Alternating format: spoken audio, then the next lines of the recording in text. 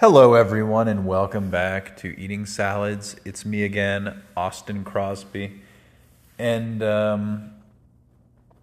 we're back. We're back home. I'm sitting in the usual spot in the chair. It's warm. Thankfully, we did not have any burst pipes. The house fared well while we were gone. I was most nervous about that. Dude, it has been an exhausting day of travel. To think that we have come from Munich all the way to Colorado, that always blows my mind. I mean, last time we got back from Spain, I almost had like a panic attack just thinking about how far we'd traveled. It really freaked me out. Just exhausted. And we need to get a lot out of the way, so let's talk about it. First of all, and I know it's always bad to bring up the negatives, the downsides of these kinds of journeys, but there is one. Dude, the German people need to learn their lesson and stop checking people's papers. It's really disgusting. Twice on this trip, we got in trouble while we had only the best intentions and really thought we'd crossed our T's and dotted our I's. Twice.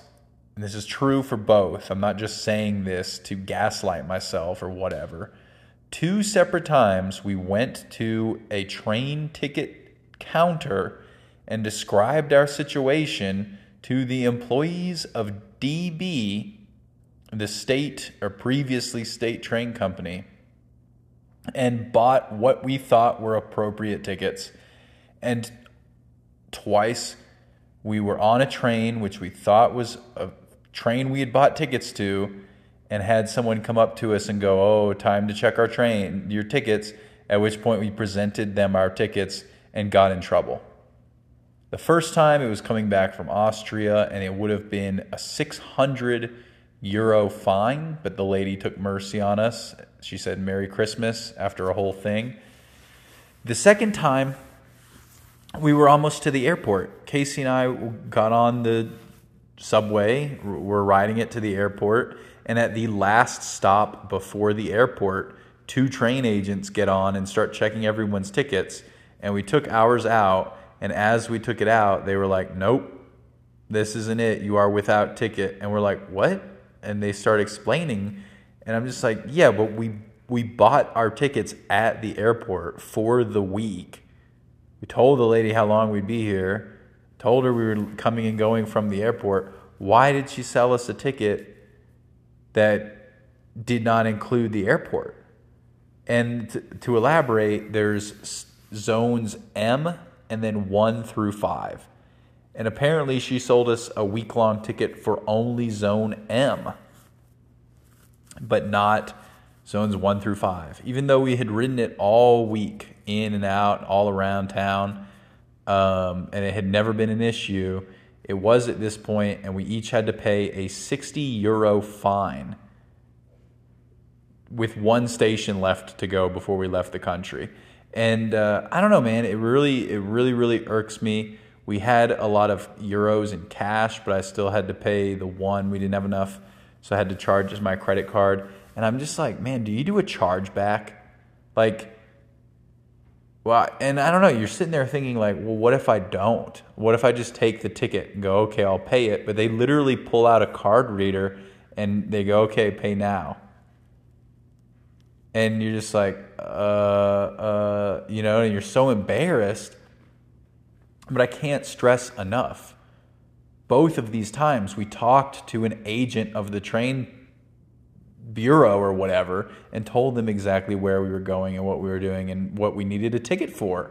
And both times we were like, any time that someone checked our tickets, they also fined us for not having the right ticket. So that's a big problem. And to be honest with you, even though we don't speak the language, so it's easy to say, oh, it's our fault, right? Oh, you don't speak the language. Dude, does that happen in America? I can't imagine. I mean, what? What? That really leaves a bad taste in your mouth. And anyway, then we get into the airport, and everything kind of went fine after that. I mean, our plane actually left when it was originally scheduled 2 months ago. It was a direct flight straight into Denver with the remaining last bit of euros that we had. I found a pack of Marlboros with an image of a baby smoking a cigarette, and I purchased those as my souvenir. We got a couple of sandwiches, etc. And then once we were on the plane, it tends to be on the way back from Europe that I will eat plain food. That going around the earth in that direction means that you are going to have a long day, but at least it's not like a short night, if that makes sense. It's less of a red eye and more of just a long day. So you might as well eat, is how I see it. I had some vegetable ravioli. That was good. They had some tasty, like, they're called nussini. Like, these are nussin. These bars are nussin, but they're actually like wafers with hazelnut and chocolate. Those were really good. I had some of that. Had a big glass of white wine, and I watched like 5 movies. And I don't know that I'll be able to remember all these movies. So in no particular order, I watched Bodies, which was fine. I hate Pete Davidson. He's like legitimately foul. Like Pete Davidson should be canceled. But other than that, the movie was actually interesting. There were elements of it I definitely liked. It was one of the better made movies that I watched.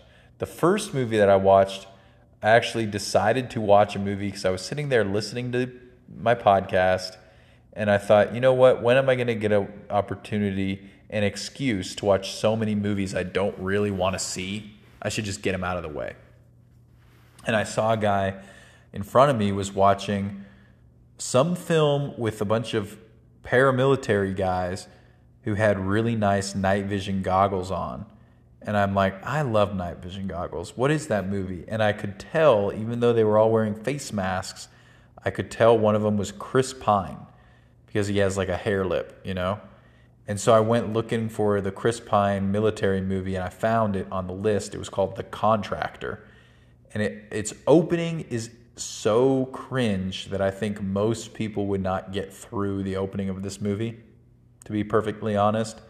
But I'm going to go into a little bit more detail about this one because I think that it's worth talking more about, although I'm not necessarily recommending it. Chris Pine is an American Special Forces, Air Force. He's a distinguished soldier who had hurt his leg and is desperately trying to get back in service to serve the country, which he loves. And he does HGH and other performance-enhancing supplements, which he ends up getting discharged from the military because of his blood work. And he needs money for his family because the debt collectors are knocking. And there's one sequence that shows him as a child, and he had this abusive soldier father who made him get an American flag tattooed on his bicep when he was like 8 years old in a gross stick and poke prison tattoo type manner. So that was super duper cringe at the beginning because it was just this message of like, God, this guy is like down on his luck and he is patriotic far to a fault. I mean, way past the point of questionability. He's way too patriotic and he needs to reel it in. And they were going for almost like tearjerker vibes, you know what I mean? Where you're just like, oh, poor, this is so sad. He's just a good father, you know? But then he has, and other people would recognize this actor and know him by name maybe, but I just recognize him. He's his friend and he's got a new house, a new shiny house. And he says, oh yeah, I made this money by doing a contract work. And he's like, man, I really need money, you know? And he goes, okay, well, let me hook you up with Kiefer Sutherland. And then he does, and they go on this like mission to Germany, which I thought was kind of cool because we were just coming from Germany. and that's where the night vision stuff happens, and they're betrayed. So the rest of the movie is him being betrayed by Kiefer Sutherland and getting his revenge, getting back into the country. And there were some good action sequences. You know, it was well shot from that point on. But seriously, the first 20 minutes was some of the cringiest stereotypes ever committed to film. Almost seemed like that movie, The Deer Hunter, in a way, in cringiness. Okay, other movies.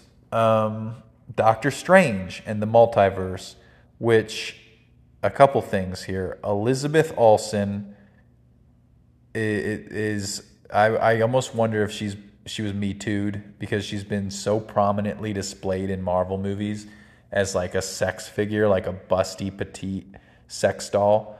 And you're just kind of like, why is she the main villain and or character in so many Marvel things? If not that some producer made a like Faustian bid with her. And I know that might seem mean, but I also kind of, I'm not, I don't know. I feel I'm conflicted about it. But this was the Sam Raimi directed movie, who he's one of my favorite. He is the filmmaker behind some of my favorite films, Evil Dead 2, for instance, the original Spider-Man trilogy. I don't like, but a lot of people do like. So he made this.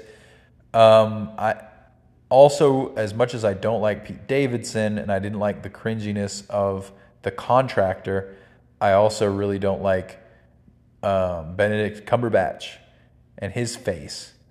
And then the other super cringy part of this movie was that they have this girl who's named like America Sanchez, and she's a Spanish-speaking Latina girl, like a preteen almost, who is wearing a LGBT flag pin and an American flag themed denim jacket, and whose powers are all in the shape of a star, and who had two lesbian moms, and is always like speaking Spanish, and they like make fun of Doctor Strange for not speaking Spanish. So there's that. But the cool parts of this movie, other than Elizabeth Olsen's bustiness, are Professor X makes an appearance, which is crazy. That's a pretty big deal for a Marvel movie, because the X-Men were splintered off in rights limbo for many years, IP limbo. Also, Mr. Fantastic, played by Jim from The Office, was in it, and that's kind of curious. Overall, it was a fine movie with ups and downs. What else? Bodies, Bodies, Bodies. I already talked about The Contractor. Casey and I both watched Bodies, Bodies, Bodies, but we also both watched 3,000 Years of Solitude, which was made by George Miller, who made Mad Max and The March of the Penguins. This movie stars Tilda Swinton and Idris Elba. And it's about Tilda Swinton playing a mousy academic obsessed with, they call her something like a narratologist, because she's obsessed with narratives or something, and the history of where did it all come from, these stories. And while on an academic trip to Turkey, she finds a lamp. In it is found a jinn or genie, played by Idris Elba, and he tells her the story of his life, basically. And I think that it and Bodies, Bodies, Bodies were probably the highlight of my movie watching today. It might have been my favorite. It had the least negatives. It actually had some really creative filmmaking and shots, and good little stories. So I recommend that. We almost saw it in theaters. For a long time, I was kind of pushing to bring Grandma to go see it, but there was always something else to see, and it only ever got middling reviews. But I recommend it, especially in a plane setting. And dude, I feel like there was another movie that I watched. But that's how it goes, right? Like you just see so many movies on a plane that you forget what they were. But yeah. I watched a little bit of Knocked Up, but that was only like the first half an hour. Yeah. Anyway, of course I had a little salad on the plane with my ravioli. And they had a sandwich that they gave us all that was in a bag. And I was just like, how did they get it in this bag? That was cool. So, thank you very much. Come again tomorrow.